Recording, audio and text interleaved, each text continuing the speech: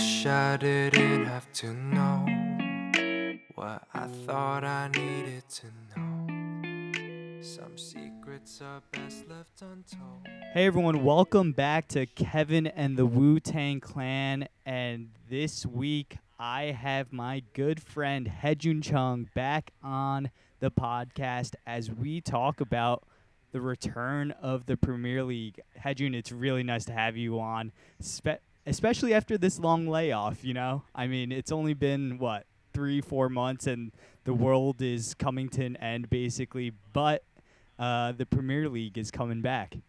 Yeah, good to be here again. Thanks for having me. Yeah, a lot has changed since the last time we talked on the podcast. That's like the understatement of the century. Yeah, but it's weird. I don't know how I feel about it, and I guess we'll get into that in a little bit. But yeah, I'm excited, but at the same time, kind of worried. Right. Yeah. So actually, Hejun, the Premier League is one of the last of the top European leagues in soccer to come back.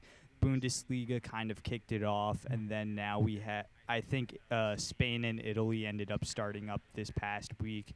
And it looks like it's been fairly successful in terms of their runs of being able to do this constant testing with their players every single day and, adhere to a lot of the things that a lot of the top health officials say that you should be doing.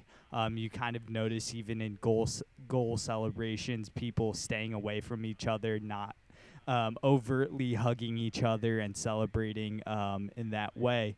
What are your just general thoughts on how world soccer has kind of come back from COVID? I was hoping they would be a little bit more cautious, but I do understand that there are like economics at play, right? The TV money is a big deal, the broadcasting contracts, especially for smaller clubs. I'm assuming all these clubs were kind of eager to get started. But I don't know, like there were a lot of what ifs on my end. Like, okay, what if like half the team gets, tests positive? What are they gonna do then? Or what's it gonna look like without any like fans in the stands, you know? And we've seen, Yeah, and you kind of seen yeah. you kind of see like creatively how they've like come up with different ideas to make money off of like putting fans' faces, like basically like fat heads in the stands Yeah. to kind of replicate that. I believe it was an English club that is basically printing out people's faces on cardboard for like $20 so that you could see your face in the stands as the team plays. So they're thinking of creative ways to come and combat that problem with fans and stuff like that. And I actually tuned into a couple Bundesliga games. And it was kind of interesting how they're using the soundtrack over the PA system to kind of like recreate that fan experience where they would like jeer the opposing team if they had like possession of the ball, or if like the goalkeeper was holding it longer for more than 6 seconds, then all of the fans would snicker, kind of like a FIFA backtrack type of thing. So it was kind of interesting to see that. You know what I was kind of hoping for though? I think staying silent means that you get to hear a lot of the players and the coaches like calls. I mean, obviously we don't speak German or like Spanish or anything like that, but it would be interesting to see if like Premier League, at least for their first game back, like if they won't have any of those things ready and we'll be able to hear like players sort of like communicating with each other and like coaches yelling or the managers yelling at players. Like, I think that would be pretty interesting to see like how they work in that sort of environment.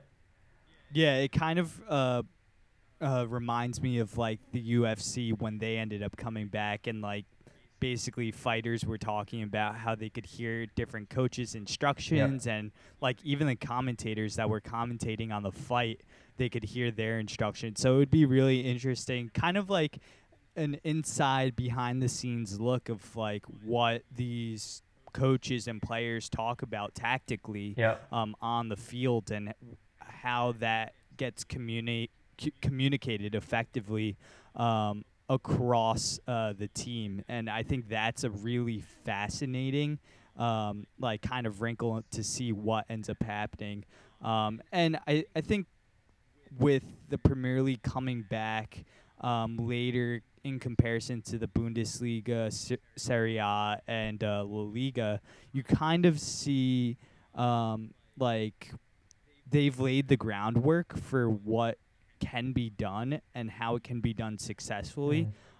So what are you looking forward to coming off of this long layoff, specifically in the Premier League? I mean, normally by now the season would have been over and there wouldn't be much to watch. So having a little bit of soccer back in my life would be pretty awesome. For me personally, I was supposed to head out to Europe this year to catch some of the Euros with my good friend Lewis, and like stay in Europe for a little bit. But obviously that's not going to happen, and I'm assuming we're going to talk about Euros in a little bit as well.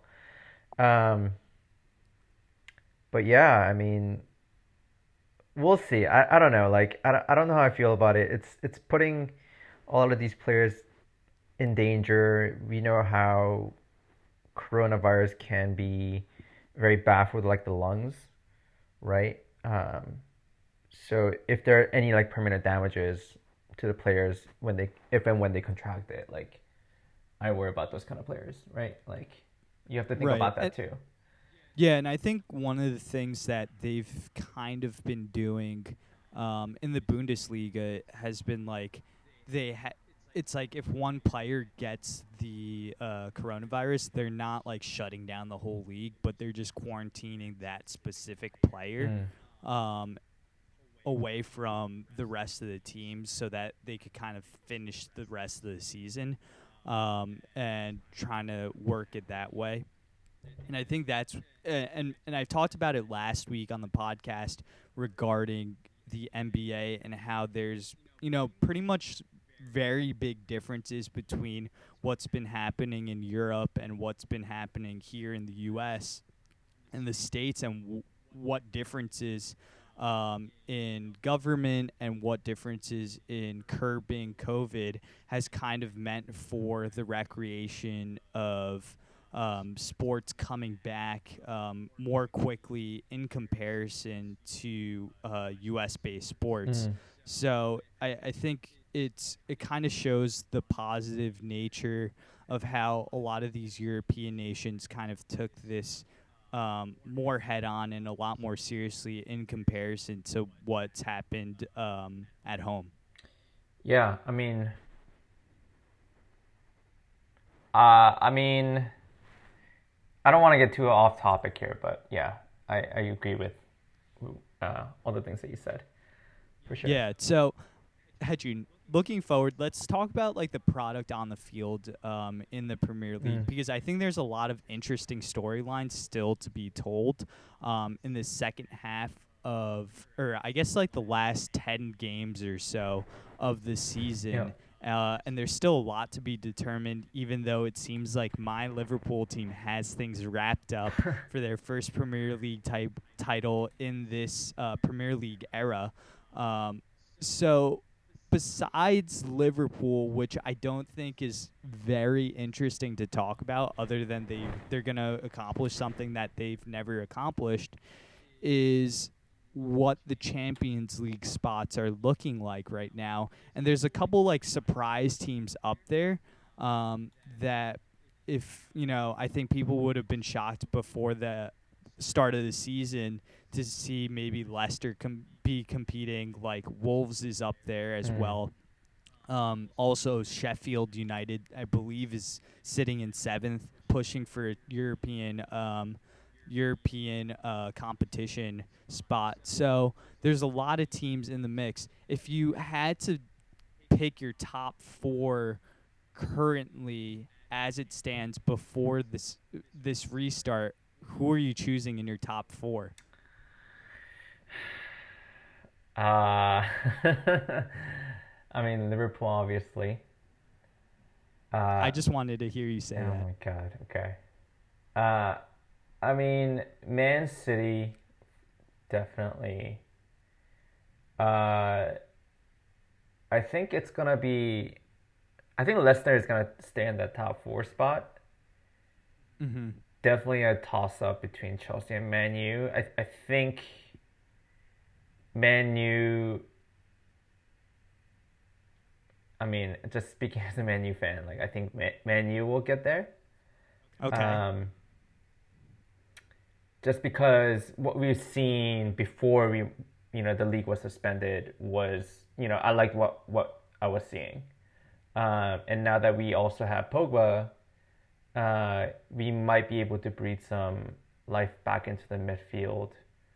And get someone, Bruno Fernandes before the For sure. break. They were playing extremely well, I would say. I believe they were something on like a 12-game unbeaten streak Yeah. before, I think it was 11 or 12 games where they were unbeaten and they were starting to kind of turn the corner here. Mhm. And this whole thing ended up happening.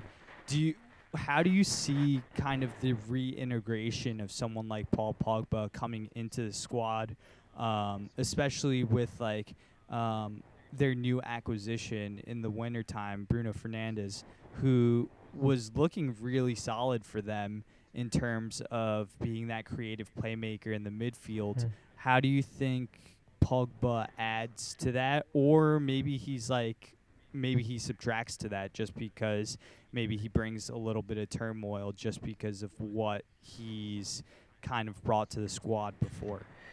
I think Pogba has some sort of motivation to sort of put his head down and work.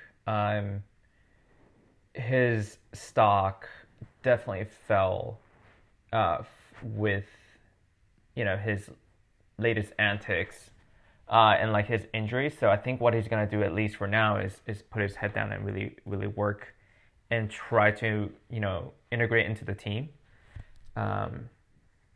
Right, and I think one of the things that is really interesting here is because of a result. I think COVID, more so than it just having an impact on the field and kind of having this extended break in the middle of the season and it throwing a loop for the whole football schedule in terms of the Euro 2020s being pushed back. It also has a huge financial impact in terms of like who's being brought in on transfers and things like Yeah. that. It doesn't seem like it's affecting Chelsea that much because they're in rumors for everything.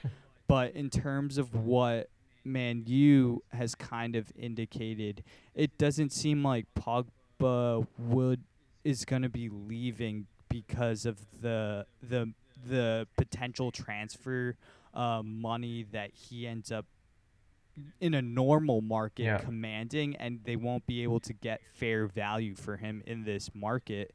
So it seems like he's going to be staying a lot longer than I think maybe we thought 3 months ago. Yeah, I mean, there are always rumors speculating around Pogba.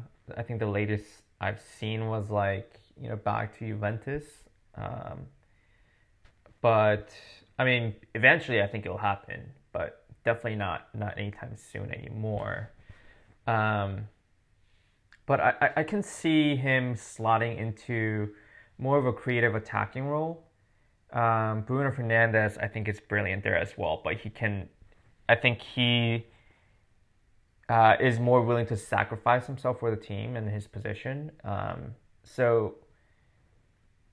mean, it would definitely be interesting to see how they react on the field. But looking at like the friendlies and little clips here and there, they seem to be doing just fine. Yeah, and I think one of the fascinating things about this COVID break is it gives a lot of these teams much needed rest during that time period, and it's given a lot of teams where they were a little beat up in terms of injuries. A lot of these players have recovered from those injuries short term. So like even someone like Marcus Rashford, who was injured for Man United, he's back now, and I'm curious to see like how Ole ends up positioning and making this team in terms of lineups, because I think McTominay, Pogba, and Fernandez seems like the natural three in the middle of the field. And then I wonder like what their front three is going to end up looking like in terms of like the two wingers. Are they going to stick with Daniel James, or are they going to go with Rashford on the wing? I'm curious to see like how those players mesh well together and whether or not they're able to do that. There was a rumor that I saw. I don't know how credible it is, but Daniel James might be going on loan. Yeah, I heard about that as well. Which seems to me that they might be close to, or they really want like Jadon Sancho from Dortmund, and kind of slot into that role. And I think that would work out really well. But I can see Rashford not playing central anymore. Probably maybe out in the out wide. But yeah, I don't know how. We don't have that central striker, I don't think. Right, and I think that's like one of the things that Man U has been kind of missing, especially since Lukaku ended up leaving in the summer transfer window for Inter. It kind of left a huge void there, and they tried a couple of different things. Where they put Rashford up top. Martial kind of spent some time. Even they gave some time to Mason Greenwood. So it's been kind of like them trying to figure it out and see what's working up there. And I'm curious to see how they address that during the summer, or if they do at all. So sorry. No. So yeah. if Go ahead. Yeah, moving on, I guess. Man U actually has a really tricky game coming back. First game, they get kind of thrown into the fire on Friday against Tottenham. And talking about Tottenham, they've really had a down season this year. They made the coaching switch and ended up bringing in Jose Mourinho. And I think it's going to be really interesting to see who ends up playing, because there are a lot of injury concerns for them going into the break. Son Heung-min was out, I believe, with an injury, and so is Harry Kane, and I'm not sure if Harry Kane's going to be fit or not. It seems like he's going to be okay to go. Are some of how do you kind of rate the Spurs, especially basically with 10 games left and Jose still fairly new within the role, and whether or not this extended time off has given him the chance to really help form that team? That's a good question. I mean, so the issue with Tottenham wasn't so much with the manager. I felt like it was more so with the newer acquisitions that Pochettino made before leaving. He didn't fortify where he needed to, and he just ended up getting players that I didn't feel like they were that much needed. And also with Eriksen leaving to Inter, I don't see how Tottenham can move up in the ranks, although I think they're only 4 or 5 points behind Man U. Man U being 5th and Tottenham sitting on 8th. They're only 4 points behind. Yeah, so I mean that's what 2 games, 1 game, 2 games, yeah. And I don't know if Mourinho has a squad to really pull it through the rest of the season with the players that he has. That's my take. Yeah, I'm not exactly sure what's. It's like so hard to predict any of what's gonna happen for the rest of the season, just because there's such. It's been such a long layoff Yeah. that it's basic. The amount of time that they've taken off is pretty similar to how long it is during normal summers off, like pretty much post season. Mm. So it's really tough to determine. It's basically like a whole nother season, Yep. and it's really difficult to kind of take anything from the past and extrapolate what's happened thus far this season and basically apply that to this, I guess, mini end of season run of games. So it's just really tough to be able to do that.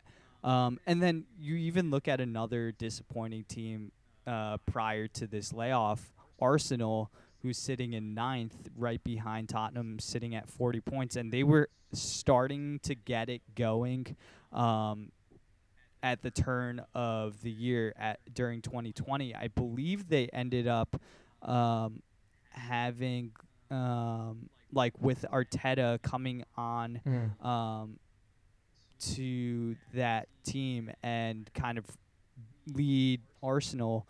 They were unbeaten in the Premier League in 2020, and they're the only team to be doing that. So I'm curious to see if they're able to continue that and how Arsenal ends up doing for the rest of the year, because they have a lot. They're like a team in transition that doesn't have, I think, a lot of the things that we were talking about pre-break was they didn't have a lot of the defensive kind of players that were needed to be strong in the back, whereas they had just a plethora of offensive weapons that were really exciting. Yeah, I mean they have a lot of defenders to choose from. They just don't have the quality, which is a shame because I think with Arteta, Arsenal is starting to play more exciting football. So I'll be curious to see if they make any moves during the transfer window, especially for the defenders. But yeah, I really like what I see from Arsenal in terms of like how exciting that they're starting to play, which was severely lacking before Arteta came on board. Right. I think that you pretty much hit it on the head there. So out of the other teams, Hejun, there's Leicester City. We got Man City, who we haven't talked about. We haven't talked about Chelsea. We haven't really even gone in depth with Liverpool, which I don't really even want to touch upon because I feel like that's kind of like the boring story there. But with I think Man City has some really interesting opportunities ahead of them. Still that they can accomplish. They still can win a treble with them winning the Carabao Cup already. And they're still in the FA Cup and still in the Champions League. So they still have a lot ahead of them to play for, even if the league isn't in their grasp. And they have like a couple different players that I think will be interesting coming back into the fold. Remember, they were struggling with their center back position, and Laporte is now fit, so that kind of eases some of their worries from that center back position, where they were having Fernandinho like slot in that center back position, and they were really grasping at straws in terms of who to play at center back. So they have a lot to play in front of them as well. And then Chelsea, I think, has some really interesting things that are in front of them. Like, I'm curious to see whether or not Pulisic ends up like kind of cementing himself, because there's a lot of like turmoil in terms of different players coming in to the fold for next season. So these next 10 games for Pulisic is so important so that he can be one of those key players to be counted on in comparison to maybe someone like Timo Werner or Hakim Ziyech, who's from Ajax, I believe, coming into the fold. It'll be really interesting to see whether or not those guys are going to be given first choice by Lampard or Pulisic cements himself for the rest of the season. Yeah, and I keep forgetting that Pulisic is only like 22 years old. So I mean, he still has a lot of development to go through. We know that he's a brilliant player, but playing in a big league like the EPL and just kind of cementing himself in the top, 4 or 5, team, it might be tough, and it might take him a little while to get there. But I think with Lampard at the helm, I think he needs to prove a lot more than what he used to at Dortmund or in a national team to really cement his starting spot. Yeah, I totally agree. So, Hedjun, there's a couple teams at the bottom of the table that are really fighting relegation.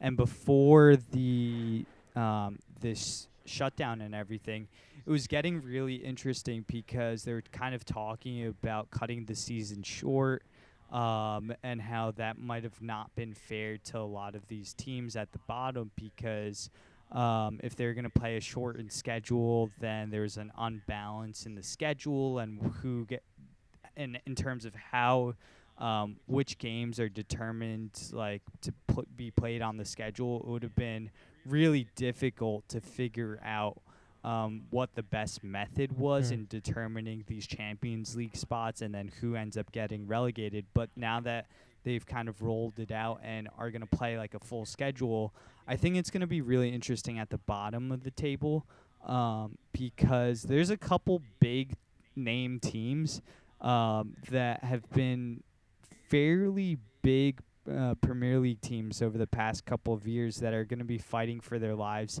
at the bottom of the table. And I'm thinking of West Ham, Watford, and Bournemouth, who have been fairly good, especially with West Ham and the new stadium that they've built. Could you imagine if they ended up dropping into the Championship? That would just be a huge blow to what has been like a pretty bad season for them. Yeah. That would be a big blow. I think I saw an article saying that the one of the owners is looking to sell his stakes. So I don't know. I don't know how credible that is, but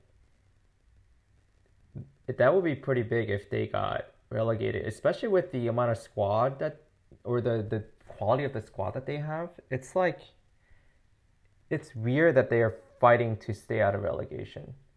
Yeah, and you would kind of think, looking at the squad just in general, you would think, they're a top 8 team in the league, shooting for, one of the European spots, the Europa League spots, whether it be 5th or 6th. So it'll be really fascinating to see what ends up happening there. I also did forget to mention back when we were talking about the top 4, Man City is kind of going through that dispute in terms of whether or not they're getting suspended from the Champions League for the next 2 years or not. So it depending on what ends up happening there, and I believe they're going to come out with a ruling on them regarding their violations of financial fair play in early July, I believe. So we'll find out then whether or not Man City will be able to compete for the European Championships. So that 5th spot might be hugely important because that might determine who ends up going to the Champions League, and that's where Man U is sitting. So that I think it'll be really fascinating to see what the changing variables are as the rest of the season plays out. I personally think they'll give Man City a break just because of how much like quality and like revenue they might be able to bring in for the Champions League. Um, Especially now that everything is sort of gone downhill in terms of economy and you know, because of coronavirus and everything, that I wouldn't be surprised if they gave Man City a break. Yeah. Yeah, I think it'll be fascinating to see like what ends up determining whether or not Man City gets off the hook or not in regards to this financial fair play stuff. So I think that's pretty fascinating overall. But yeah, I'm in general, I'm just pretty excited to see how the rest of the season plays out, because I really have nothing and no expectations of like what's gonna happen from any of these teams. I know on the first games end up starting Wednesday, and we get a pretty juicy matchup starting then as well. So it's gonna be really fun to just watch Premier League soccer again. Albeit it's gonna be really weird to watch games without fans present. So I'm curious to see how that ends up affecting some teams, and whether or not maybe like a home field advantage for maybe an underdog, whether it be like, I know like just like even seeing like someone like, I believe, Sheffield United, who ended up having a really good home record, like how that plays into their success and whether or not they can continue their success and their form this season. So I think those will be some of the intricacies to watch out for. Is there anything else that you wanted to add, Hedjun, before we kind of moved on and talked about some of the proposed format for the Champions League? I will say, like, what I think I've always stressed this is that the quality of EPL is so much flatter than other leagues, that it really comes down to, like, after Boxing Day, like the squad depth, right? And like, even if like teams like Sheffield United or like Burnley, like, was a couple seasons ago or last season, like they were like, you know, top 5, top 6 for a while, and we've seen them like go back to the place like the mid to like bottom table.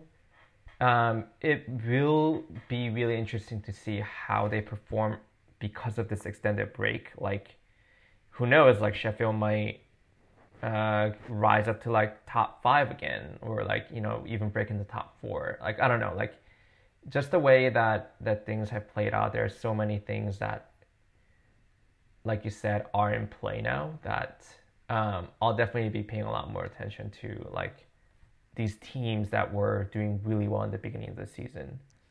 Yeah, and I think you made a really good point about the squad depth, because I think a lot of people don't even realize like how big of a deal like taking this amount of time off is, and how it gives a lot of these players that ended up having tired legs, and that we're starting to kind of like see the accumulation of playing a ton of those games coming out of that winter time period, where a lot of the games are you know, you're basically playing 2 league games a week. And I think it definitely gave a lot of tired legs a break, and it's allowed a lot of these teams to recover from injuries and just overall tiredness of the squad. So it really does give that advantage back to those teams that don't necessarily have the depth of the bigger clubs like the Liverpools or the Man Cities or the Man U's. So I think that'll be really fascinating to kind of monitor and see what ends up happening with the smaller clubs like the Burnleys, the Wolves, who are right in the thick of it in terms of competing for a Champions League spot, and we also mentioned Sheffield United. So I think those are a couple of the things to watch out for. For sure. So kind of moving on and talking about the Champions League. So the Champions League format was being reported today. There was a report out today kind of outlining what the rest of the competition looks like. So just to remind people what the Champions League actually is it's basically like one of the biggest sporting events in the entire world. It's like the Champions League final is well watched, and it's watched by more people than even the Super Bowl. So, it's a big deal. And also, I'm also talking about this money as well, and how important that is to keep that competition going. But they outlined what would happen, and the UEFA is planning on an August 23rd final, and basically in a 12-day span, they're basically playing this knockout soccer competition from the quarterfinals on, which I think is going to be a really fascinating, tournament, I guess, like mini tournament, to see like what ends up happening. It'll be like our version of the World Cup for this summer, like a mini version of the World Cup, and it's going to be really fascinating to see, just because I think it's going to really test a lot of different factors that you might not really have to consider for a normal Champions League season. And I think the first thing it tests, like we were kind of talking about before, and it's a nice segue to this topic of conversation, is the squad depth, and whether or not that's going to have any effect in this 12-day competition. What are your thoughts on maybe this condensed schedule and UEFA trying to kind of compress the schedule so that they can get all these games in to crown a champion? I mean, again, the voice of concern is these teams will have to travel. There's gonna be I guess traveling within Europe, right, as opposed to traveling within their own country. So there's an added sort of what's the word I'm looking for? Added caution there, right? And again, what are they gonna do when half the team test positive for coronavirus? Obviously, they're gonna have to get players deep into their bench, or they might not even be able to. Are they gonna loosen some of the guidelines or regulations around the player entry, roster numbers? Or are they gonna be able to loosen some of the guidelines or restrictions on how many subs they can make? So right, and yeah, right, and I think even the subs question, you've kind of seen that across Europe, and the Bundesliga, they've gotten, I believe, a total of 5 subs now in a normal game. So I wonder if that's gonna end up changing some of the way the Champions League is governed. Yeah, so I mean, I'm happy that they were able to bring it back, but again, it's what is the cost at the end? I know some players are very anxious to play. Notably, I think Conte was a little iffy about playing, so he didn't train for a little bit. I don't know if he's back. So right, and I think there's still questions about Conte. Yeah, so things that, right? How are we addressing people, players, mental health, or health in general? Those are the questions that I want to ask to the top head honchos. But I mean, I'm just happy that it's back, and I'll be able to watch it. Yeah, and even with the Champions League, there's still 4 quarterfinal spots to be determined, so they got to reschedule some of the round of 16 games. So there's just aside from just yes, we're very happy to get soccer back and football back on the field, there's just a logistical nightmare in terms of trying to figure out when these games should be played and how that impacts the start of next season.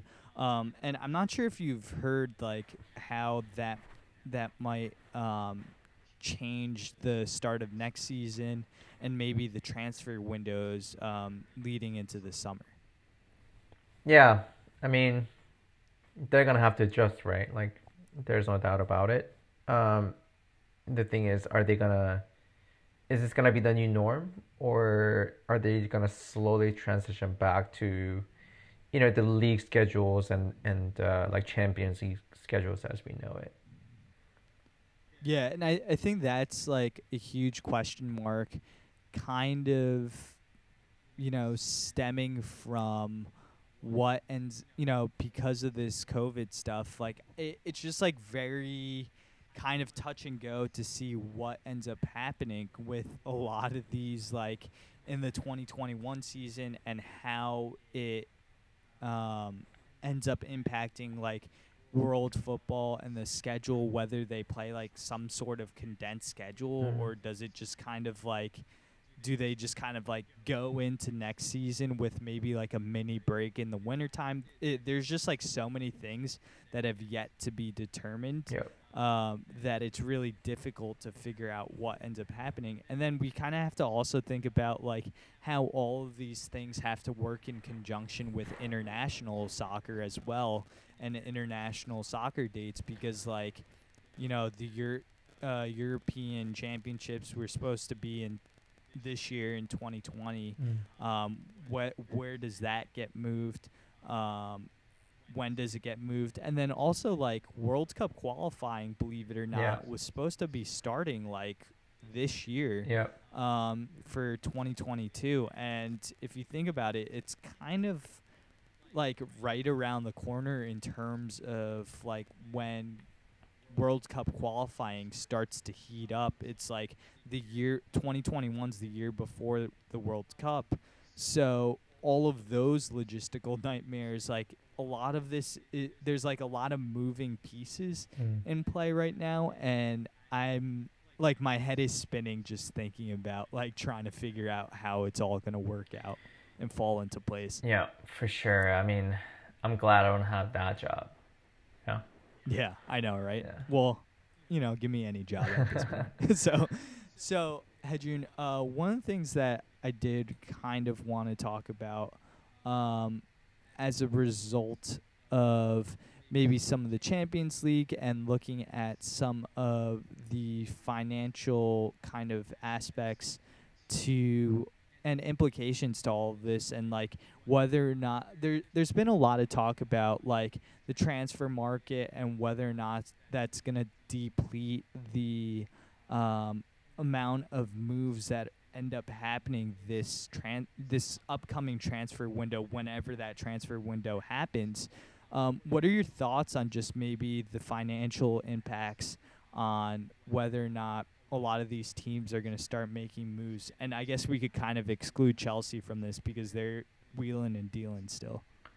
I mean, for the big name clubs, I don't think it'll be that big of a deal. Obviously, I think the small market teams are the ones that are going to suffer the most. And like, I think players will be reluctant to leave anywhere else just because they know they won't be getting their full like net worth. So I think for the most part, the transfer market will stay put and like be a little quiet. But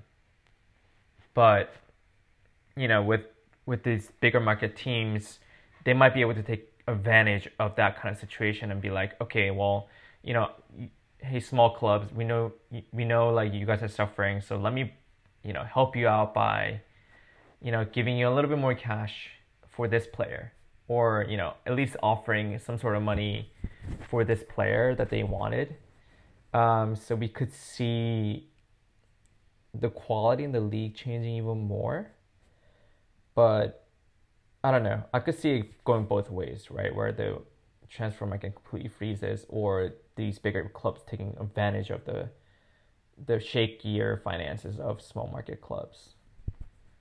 Yeah, totally. And I think the calculus is going to be super interesting in determining whether or not like some of these teams end up moving for players. Like it seems like with Liverpool and everything that I've heard with Liverpool coming out of all of this is that Klopp is going to be fairly conservative in Mm. terms of what he decides to do just because of like a lot of the players that are on the team are signed long term, Yeah. and there's not really any big names that are up for Liverpool in terms of like the front three. They don't really have to worry about unless they get transferred out to some club in Spain like Real Madrid, Mhm. where there's a lot of rumors about them trying to sign Mane or Salah.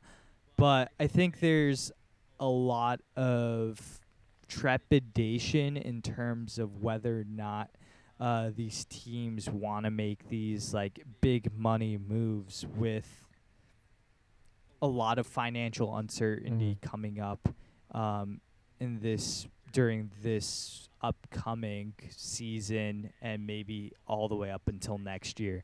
So I think it's going to take a little bit of time for some of these clubs to determine whether or not they want to pull the trigger and be like, all right, we're ready to spend like it was pre-COVID.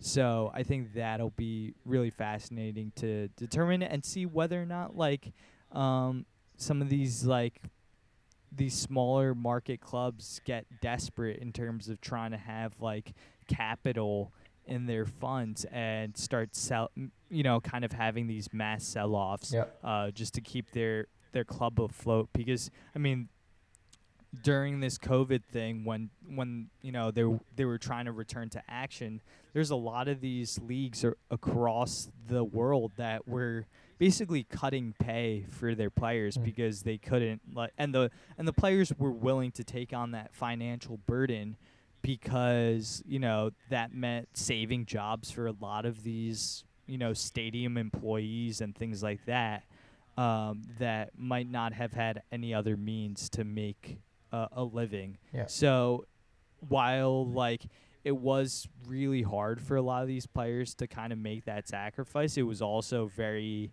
impactful and pretty inspiring for them to do that amidst the pandemic. Yeah, for sure. 100%. Yeah. And like you kind of see like a lot of the things like how like politics and even a lot of the issues that are going on in the world right now are bleeding into sports in general, but also like even in the soccer world, and it's like a lot of things that are happening in the U.S. in regards to racism and the protest are kind of have spread worldwide, and you saw a lot of these teams that really have no association to like George Floyd or any of these protests stateside here are really taking a stand in some of the things that they're putting out there on their social media and how they're coming strong in support of anti-racism. Yeah, I mean, I'm sure the players have felt that before, especially, players who players of color. Like, And there's been a lot of struggles with soccer and FIFA across the world with players of color, especially black players, players of African descent, that would really struggle with a lot of these racist chants that would happen across Europe. yeah, I mean, I remember the incident where Danny Alves got thrown a banana. Right. Or, when Balotelli got really emotional during one of the matches. I forget where. Yeah, and he like threatened to walk off Yeah, the yeah. pitch. Yeah. So, I mean, it's happening everywhere. Racism isn't just rampant in America, and I think these players really feel that, and they want to stand in solidarity. So that's really good to see, and I hope they can use their status and the amount of command that they have over their fans to really like take the time and educate, what they're feeling, what they're going through, and how we can make the world a better place. Yeah, and I think this has been something that FIFA and all the players worldwide have been trying to figure out how to combat effectively. And at this point, in terms of like all the issues that are going on, we've pretty much reached this like critical mass, like breaking point of whether or not changes are going to happen. So it's really great to kind of see a lot of these players stand in solidarity with a lot of these movements that are happening worldwide. Mm-hmm. So, Hejun, one of the things that I did kind of want to talk about, moving away from soccer/football, and to kind of fill the last 10 minutes or so, is, I think you might be one of the only people that follows baseball somewhat. That I know, and that's fairly close to me.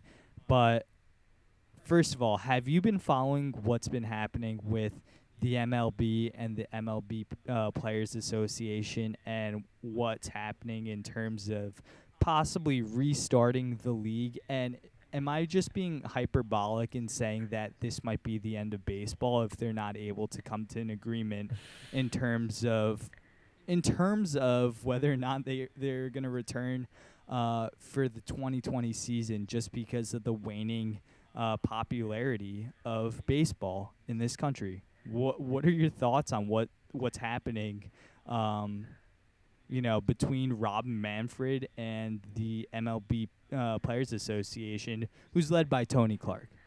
The last I heard was, or when I read up on it anyway, was when they were supposed to reach that agreement by the original deadline, which was a week ago, 2 weeks ago. Yeah, I believe it was a couple weeks ago now. Yeah. I think it was supposed to be June 1st, I believe. And they're supposed to be gunning for July 4th in opening day, which would have been pretty cool to see. And give a lot of hope for, the people in the cities, right? But I don't think baseball will be over, but I think there will be significant changes. I definitely was being a tiny bit hyperbolic there, but it's just, I think there's a lot of short-sightedness going on in terms of like this being an unprecedented situation and there not being pretty much any understanding from both sides. And it seems like there, at least from what I've been reading, there seems like there's a lot of distrust going on between both sides in terms of what's being communicated and what's being agreed upon and then what's being leaked out to the media. Yeah, I mean, I wouldn't trust Manfred at all. He's the exact opposite of what Adam Silver has done for the NBA. So I don't doubt that there's a lot of distrust between the players and the MLB commissioner. Maybe he can learn a thing or two from the NBA. I don't know, but yeah, and I think even for any people that are interested in the NBA talk that I did with Andrew Ramondi, I did do that last week, so you guys can check that out there in terms of NBA thoughts. But I think, this whole pandemic thing has kind of thrown a lot of these sports leagues in the loop, kind of trying to figure out what it is that they need to do to come back effectively, and while keeping their players safe and also trying to recoup a lot of the money that they need to make for their leagues and for the players, because the players ultimately will be missing out on lost revenue because and they will be hurt, financially impacted in the future based off of the loss in revenues that end up happening in baseball. So it's a huge struggle in terms of trying to figure out what ends up happening. Manfred said last week that pretty much 100% that the league was going to happen and that baseball was happening this year. And then I believe he came out either today or yesterday saying that now he's not positive at all as to whether or not baseball is happening. So there must have been a breakdown in communication between the Players Association and the MLB during that time period. Yeah, I mean, if, everyone just sort of not gave up, but like listened to each other a little bit and willing to compromise, I think it can totally happen. But I don't know. I don't see any of them budging anytime soon. Yeah, and Buster Olney kind of wrote a pretty solid piece in terms of looking at the short-sightedness of, baseball and like how this reality of a loss of financial income and revenue this season is going to impact baseball for a long, long time, and people don't know if there will be any recovering from this at all. So Yeah. it definitely has huge financial impact beyond even this season. And even in basketball, there's huge financial impact beyond this season. Yeah, for sure. So, Hejun, that's all I really wanted to talk about. If there's anything else you wanted to talk about, was there anything else on your mind that you wanted to bring up or talk about? No, I think, everything was pretty much covered, and yeah, that's I'm excited. Yeah, I'm excited that the Premier League is back, honestly.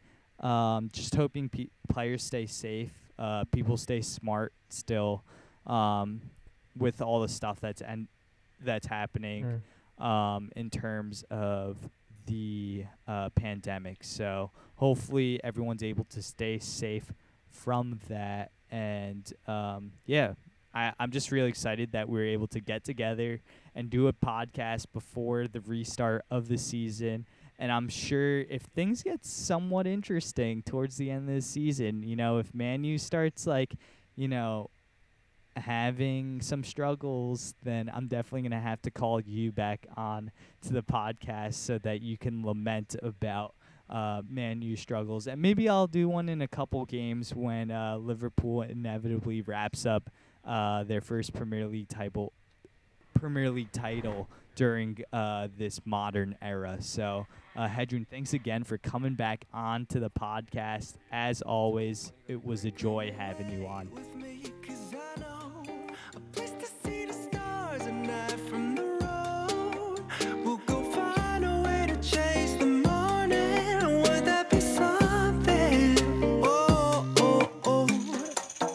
I don't really dance, girl, but if you wanna dance, girl, just give me 2 drinks and I'll be busting out the best moves you're ever gonna see, girl. Watch me, nay, nay.